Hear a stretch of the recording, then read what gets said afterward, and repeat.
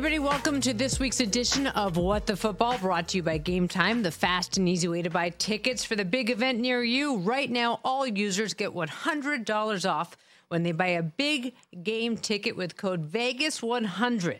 Game Time is the ticketing app that gives you complete peace of mind with your purchase. Find last-minute seats, exclusive flash and sponsored deals on tickets for football, basketball, baseball, concerts, what have you. Take the guesswork out. Right now, like I said, all of you get $100 off with Vegas 100. That is VEGAS 100 for $100 off the big game ticket. Or if you're not going to the game, and I'm not going either, use the code WTF for $20 off of your first purchase. Download Game Time today. Last minute tickets, lowest price, guaranteed. And yes, we know after all this waiting, it is Kansas City. It is the Niners. Amy, I can't think that you're very surprised.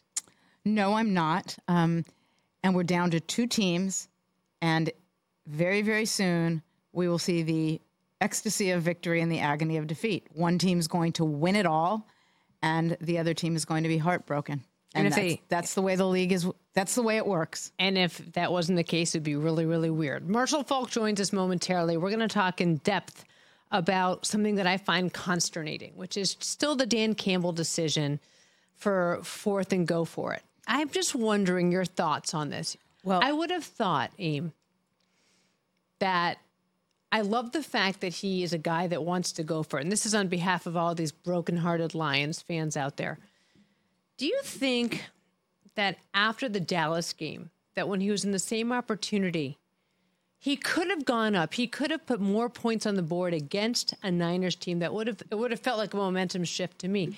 I'm just curious about your thoughts on his decision to go for it. Couple things. You mentioned heartbroken Lions fans. Yesterday I met a Lions fan. I saw someone down at the beach in Venice wearing Lions outfit, and I, gave him a hug.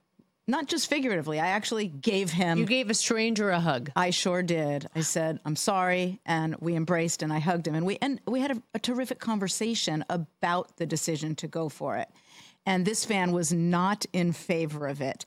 I also spoke to someone who works for the Lions who said to me that, look, questionable calls aside, the guys in the locker room, the men on this team would lay down in traffic for Dan Campbell. He's built more than a team. He's built a family. And while, that is just phenomenal because here we are talking about the Lions at this point in the season. We haven't done that for a long time. But Susie, while I don't speak for anyone in the Lions front office, and I don't know if this was the case, I can tell you from my experience in a front office that while the men in the locker room may have been fine with those calls, there will be people in the organization who were not fine with them. They may love Dan, and certainly they should love what he has done with this team. It is now relevant. It is in the conversation. It is dramatically improved. But my strong hunch is there were people in the press box at that game or people back in Detroit watching the game saying aloud, either under their breath in the press box or loudly if they were at home, take the points, take the points, take the points. Yeah, I mean, it would have given San Francisco less room for error, right? They would have had less time on the clock. Maybe it would have kept the ball out of McCaffrey's hands more. I mean, it's a big what would have happened. I know that we're conjecturing, and you love legal stuff, so it's conjecturing. But what would an owner like Al have thought of this? That's a great question, and I will tell you, number one, I love your use of conjecture. Number two, we don't know what would have happened. As you know, I'm a big fan of citing the butterfly effect. If a butterfly flaps its wings, the world can change. What would Al have done? Many people think he was bold and aggressive, and in many, many ways he was. He would not have been in favor of going for it each of those times. He would have wanted to take some of those points. And clearly Ben Johnson on Tuesday saying that he's staying as offensive coordinator for the Lions, not going elsewhere for a head coaching job, must say a lot about his thoughts on Dan Campbell as a coach. We'll ask Marshall Faulk about that ahead. And I do think it says a lot about his choice to stay there, both as to Dan Campbell and as to the organization. And I think he's also very wise, recognizing that sometimes the grass isn't always greener, even if that grass would elevate you to, that makes no sense. If the grass would elevate you, I mean, and by the way, I don't mean marijuana when I say grass. The grass is not always greener. Opportunities that appear to be better are not necessarily always better. Right, and perhaps the grass would elevate you for those opportunities. But, I have no idea. And look, I'm not saying that the game came down to that decision because it didn't. That said, it's about momentum shifting. And we will ask Marshall Faulk when he joins us about this in particular, because, we talk all the time about momentum and, that was a momentum changer. But I wonder, is that a real thing for athletes, or is that just something that we think of? I think you raised two extraordinarily good points.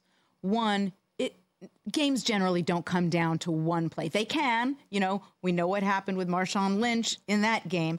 But a general rule, you're absolutely right. Put those two plays aside. There were other plays on which Detroit didn't execute. And of course, San Francisco still needed to get the job done, which San Francisco did. So that's a great point. I also think your point about momentum is phenomenal because it's a real thing. I can't wait to hear what Marshall has to say about it. And the other thing to talk about is just everyone loves to, and President Company excluded, everyone loves to question Brock Purdy. What I thought was so fascinating about his performance was his ability to scramble and make something happen when nothing was happening. And what I thought from my perspective is, he's got the baby face already, right? He already is so, we say he's inexperienced as compared to so many other. You watch Patrick Mahomes and it's just like the guy's on autopilot. He's so incredible. But the way he scrambles, he looks like a little boy running. He looks like a guy on fire, and he is making something happen that doesn't exist. And we talked about this in the last couple of podcasts about when he's throwing the ball, there is concern. And sometimes, like even with the Ayuk catch, it looked like he was going to deliver that ball into the defender's hands. But he decided at some point, maybe he's like, I'm going to prove the entire world wrong about their questions about me, because the way he ran was insane. And he changed the momentum of that game. Well, and the two things I shared about him immediately after the game, when I say shared on social media, shared on the radio, were he never lost focus. He had tremendous focus, laser focus, and ice in his veins. And those are two qualities for which he should be commended, for which I have commended him. Those are the qualities you want in a quarterback. Yeah, and Brandon Ayuk making that catch, and wow. then the next touchdown. He's a kid from Vegas. He's a kid from the neighboring areas in northern Vegas or northern Nevada. He's going to be psyched to go home and perform in front of a lot of friends and family. I wonder how many ticket requests he will get, by the way. Nice segue. Yeah, I did that segue. Did you like how I did that? Because you hear me talk about GameTime.co every week. I use GameTime because I'm constantly buying tickets for every member in my family to go to shows that I don't necessarily want to go to, but this week it's totally different, you guys. We're going to take this guesswork out because right now all GameTime users get $100 off a big game ticket with code VEGAS100. Restrictions apply. Visit GameTime.co for terms. Just download the GameTime app. Use the code VEGAS, VEGAS 100 for $100 off of a big game ticket. Or if you're like me and you're going to be home and you might want to go to something else, a concert, what have you, use the code that we'd like to give you, WTF, for $20 off of your first purchase. Download Game Time today. Last minute tickets, lowest price, guaranteed. Marshall Faulk joins us next. Welcome to Talkville, the ultimate Smallville rewatch podcast. Title Transference aired October 27, 2004. Director James Marshall, writers Todd Slavkin, Darren Swimmer. I really like this episode, and I'm surprised that you don't like it as much as you thought you did. I actually respect your opinion more than I respect my own in general. When you say things are good and I check them out, they are. Jump in now or catch up on any of the past seasons of Talkville on YouTube or wherever you listen. Hi there. Sorry for the interruption, but are you enjoying this show on Google Podcasts? You should know that the Google Podcasts app is going away this spring. That's right, going away, gone as in no longer available. You can still enjoy this show elsewhere though. Try out Spotify or Amazon Music, or maybe TuneIn is more your style. Whatever app you switch to, be sure to follow so you never miss the next episode. And thanks for listening, wherever you listen. And Marshall Faulk, as promised, joins us now. And Marshall, thanks again for taking the time. Really appreciate it, as always. Nah, thanks for having me. My two favorite ladies to talk football with. That's right. That's what I want to hear. Thank you very, very much. Hey, what does it say about the Lions that Ben Johnson decides to stay put as the OC there? I like it. I like it for the unfinished business. I think about 2 years ago, what was it? Yeah, 2 years ago when DeMeco Ryans, he ended up staying. And I believe DeMeco Ryans staying with the 49ers that extra year landed him in a better position. He went to the Texans, a team that was ready, and they were ready for him, and he was ready. I just think it's his body of work is amazing. But I think they want to accomplish something. Here's what I was thinking about. For the first time ever, people looked at the Detroit Lions and was like, I want to play for that team. That could never happen. But now, based on their culture and what they're doing, people want to play for the Lions. So here's my question. We talked about this a lot, Amy and I, before you came on. With the play calling, with the 4th and 1, 4th and 2, 4th and 3, what have you, with this decision to go for it and not make it, how much of that is a decision between Johnson and Campbell? Is that Campbell going for it? Like, what exactly is happening there? Well, they made a decision. I'm talking about when Dan Campbell took the job on how they were going to play. They say, we're going to play to win. We're not going to play not to lose. And in doing so, if you watch them play all season, that's who they were. The situations never dictated whether they went for it or not. If his team was playing well and they got those 4th and 1s, and sometimes they were on their side of the 50 and they would do it. He stuck to his guns. And if I'm going to lose that decision, I can't second guess myself and then not go for it, feeling like I should have. It just didn't happen for him, Sue. But I like what he did. I like how he did it all year. And more times than not, they came through. You know, I understand your point about to thine own self be true and doing what works for you. And of course, Marshall, those are tremendous points. And I agree with those points. But you lost a game by the number of points you did. You went for it twice on 4th and 1. Had you made even one of those field goals, you're tied.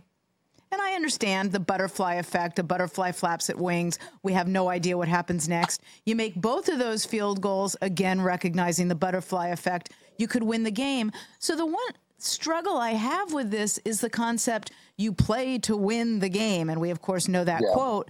But isn't kicking 2 field goals also playing to win a game?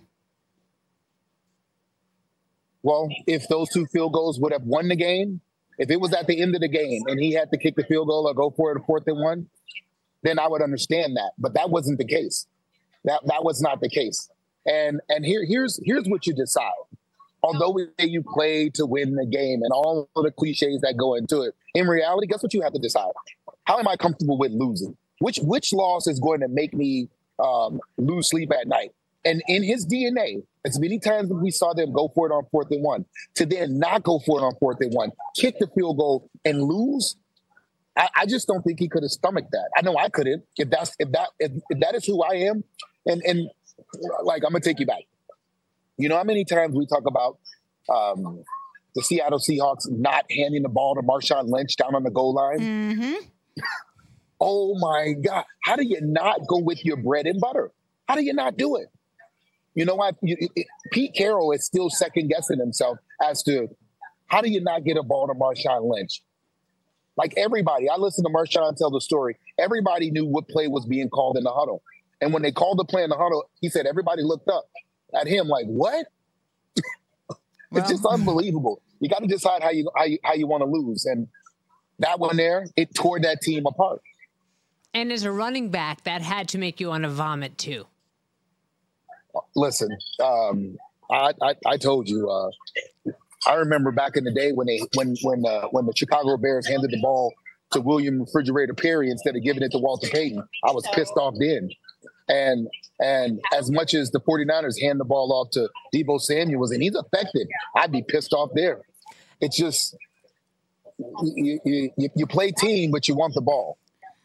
And I suppose with Campbell, I suppose that he's got a kicker who misses a lot. So that's why he's worried about that mid-range attempt. But at the same time, it's like, why do you have a kicker in the championship game that misses a lot? It just doesn't make any sense to me. I guess we're kind of tearing apart a little bit of the Campbellism, if you will. Well, and Marshall, I shared earlier in the show that I spoke with someone with the Lions who said, put the questionable call aside, the guys in the locker room, and these are exact words, would lay down in traffic for Dan Campbell. He's built more than a team. He's built a family. I think that's terrific from the player perspective. As I shared with Susie, I don't speak for the Lions. I don't know if this is the case, but my strong hunch is there are people in the front office who didn't agree with the call. Well, I'll be honest with you. Everybody in the front office, aside from Brad and Ray Agnew and the people that are new, there's a lot of calls that they didn't agree with throughout the history of the Lions. All right, let's just be real here. And the fact that this play is still being talked about in the Lions on the cusp of the Super Bowl, we're still talking about the Detroit Lions. Something has happened in that organization, and I'm okay with it. Amy, we're in a very good spot here. You know what we get to do? We get to second guess and question decisions that are made within 30 seconds. And what Dan Campbell did was what he always did in that situation. And to do something different, I would, if I was in that building and I was the suits, if he had did something different, I'd be questioning him then.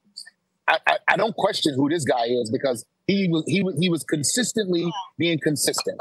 I'm just curious about whether momentum shifts, like just talking about this and about the decision making. We in the media say all the time, well, that was the shift that changed the game.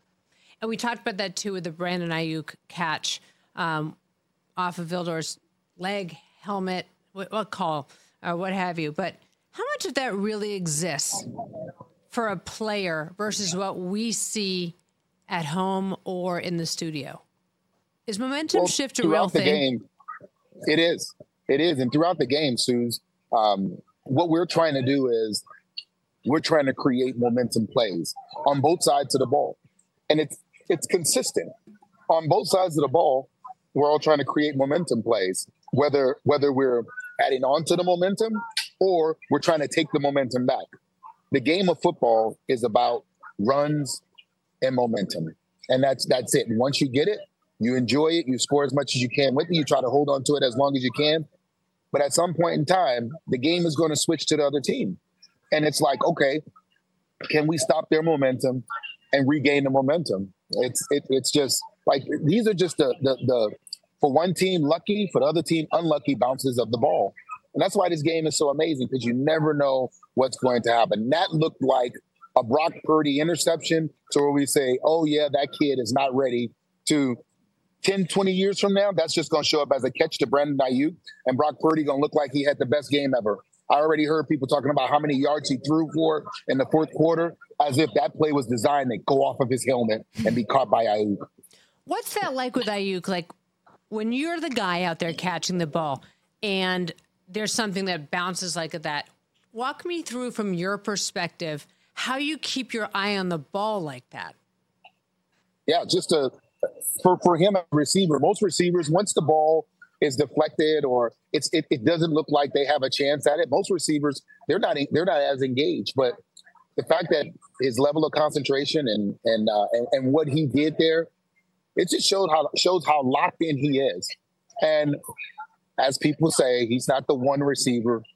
I think different. I think he's 1B. I'll give Deebo Samuels 1A, but he's moved himself up from being the number 2 receiver to the 1B receiver, definitely. You ever have anything like that happen with you? Oh, the ball's been tipped up, you catch it. I mean, nothing down the field to that extent. I mean, that was like, just imagine being a Lions fan and the ball, like all you're thinking is he threw the ball directly to your defensive back and it's an interception. And then you're thinking this could only happen to us. You know, talking about shifts in games, I will now shift to the Chiefs at Ravens. We saw in that game something we saw a number of times this season, which is the Chiefs not scoring in the second half. Is that because the opposing team is making the better adjustments at halftime? Is there something that the Chiefs need to worry about going into next week? What are your thoughts on the Chiefs' second half performance, not only last week, but in other games, as opposed to their first half performance? I'm just glad they're as effective on defense as they are. The fact that they're able to do the things that they did.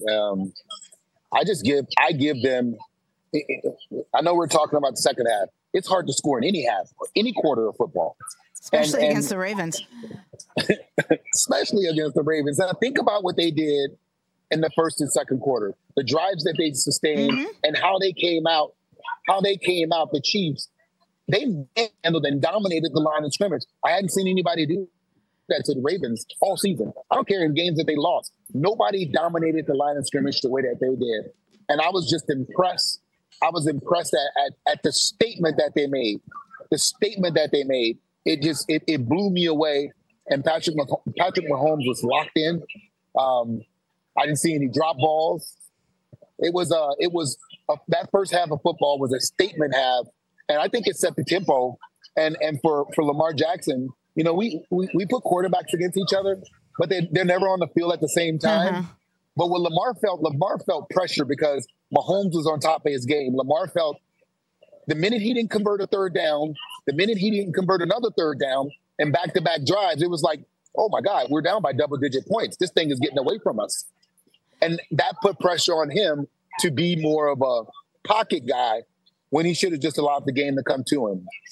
I absolutely, unequivocally agree with everything you said about the Chiefs, and there's not a chance I could say it any more perfectly than you just did. So I won't say it. I'm just going to say, as we say in the law, I concur. And the reason I raised the second half issue was not in any way to diminish what they accomplished in the first half, because as you noted, it was spectacular. I just wondered if there's any sort of theme to them not scoring in the second half, whether it's that they may let up a little bit or people are recognizing things. Obviously, it didn't matter given what they did in the first half and given, as you noted, that spectacular defense. I just wonder what the 49ers are thinking about that going into the game. Yeah, that's a great question. And if I start to really get into it, I'll tell you what I've seen different about Andy Reid. Andy Reid is what we call a play caller in a sense of he loves having fun. But what I've seen in the second half of games is because his defense has control of the game, he's like, okay, we're not going to lose it. We're not going to do any of the antics that we normally do. And let's play solid football. We're going to allow them to make mistakes, and we're going to beat them if they make mistakes. If they don't, we're going to come out and play solid football. And if they need the plays to be made, we've seen them make the plays. They'll make the plays down the line if it needs to be made. But if it doesn't need to be made, they're not playing. I'm going to tell you what's more important. The 49ers were a front-running team, and now they've come back in 2 games, down double-digit points.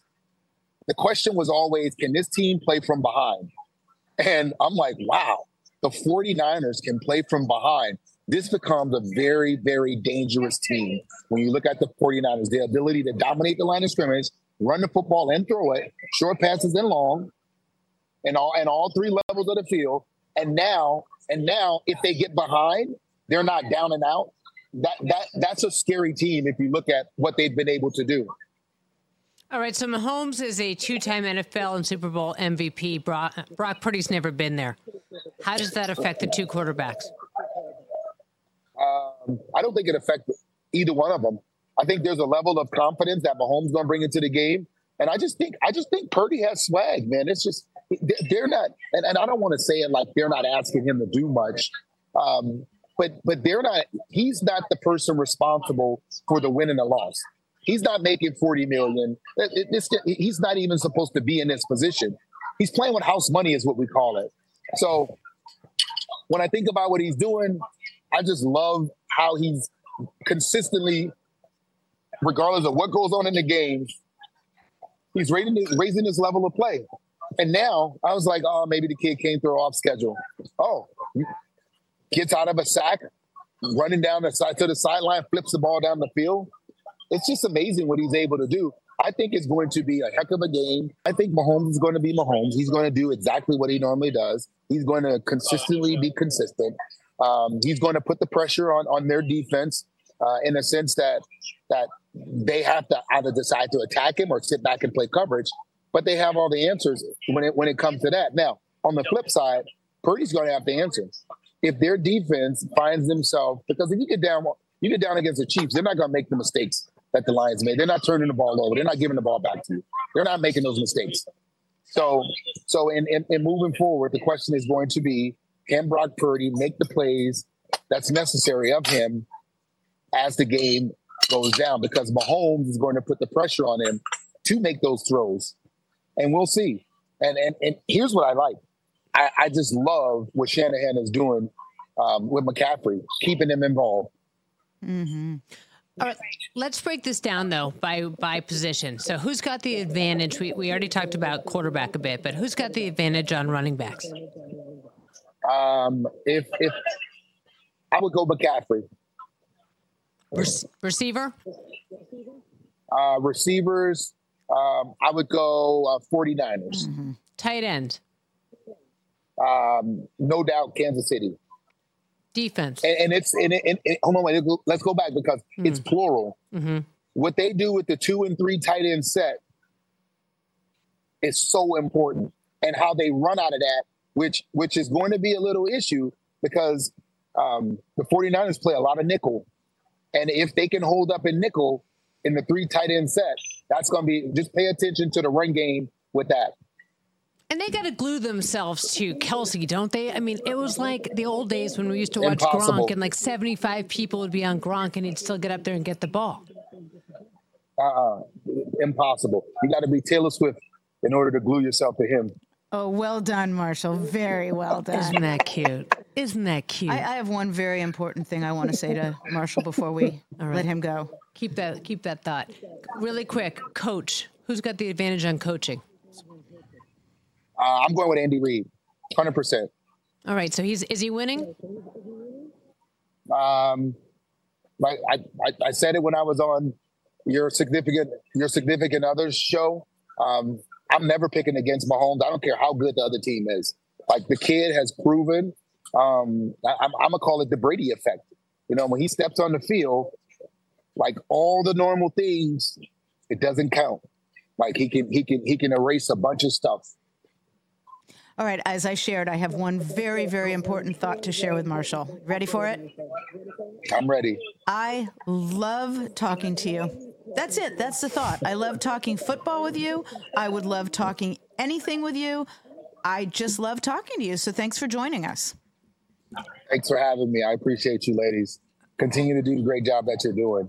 Hey, before we go, you told me a story once about the first time you took the field at the Super Bowl and what it was like and how you almost passed out. Oh, my God. Can you just tell that one more time? Oh, my God. Yeah, we're in Atlanta, and I'm like the last person called out, and I got so hyped, and I literally forgot to breathe.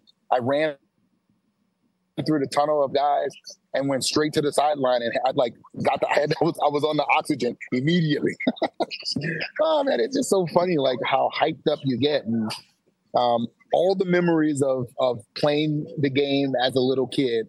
And in my neighborhood, it didn't matter what the score was. When the street lights came on, we had to go inside. That last play, whoever had the ball was to win the Super Bowl. Oh, wow. And now I'm getting a chance to play in the Super Bowl. It was so euphoric, man. I was so cool. I was exhausted just from running out of the tunnel.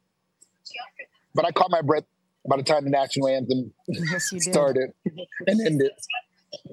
All right, so what was better, that moment or when you actually won it?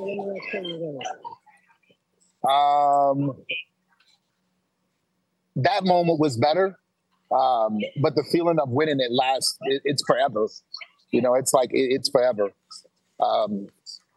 But getting a chance to run out of the tunnel at a Super Bowl as a kid who dreamt of playing football.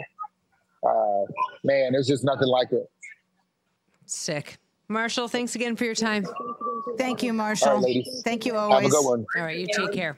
Thanks again to Marshall Faulk, and thanks to all of you for taking in this edition of What the Football. For Amy, I'm Susie. Thanks again. See you next week.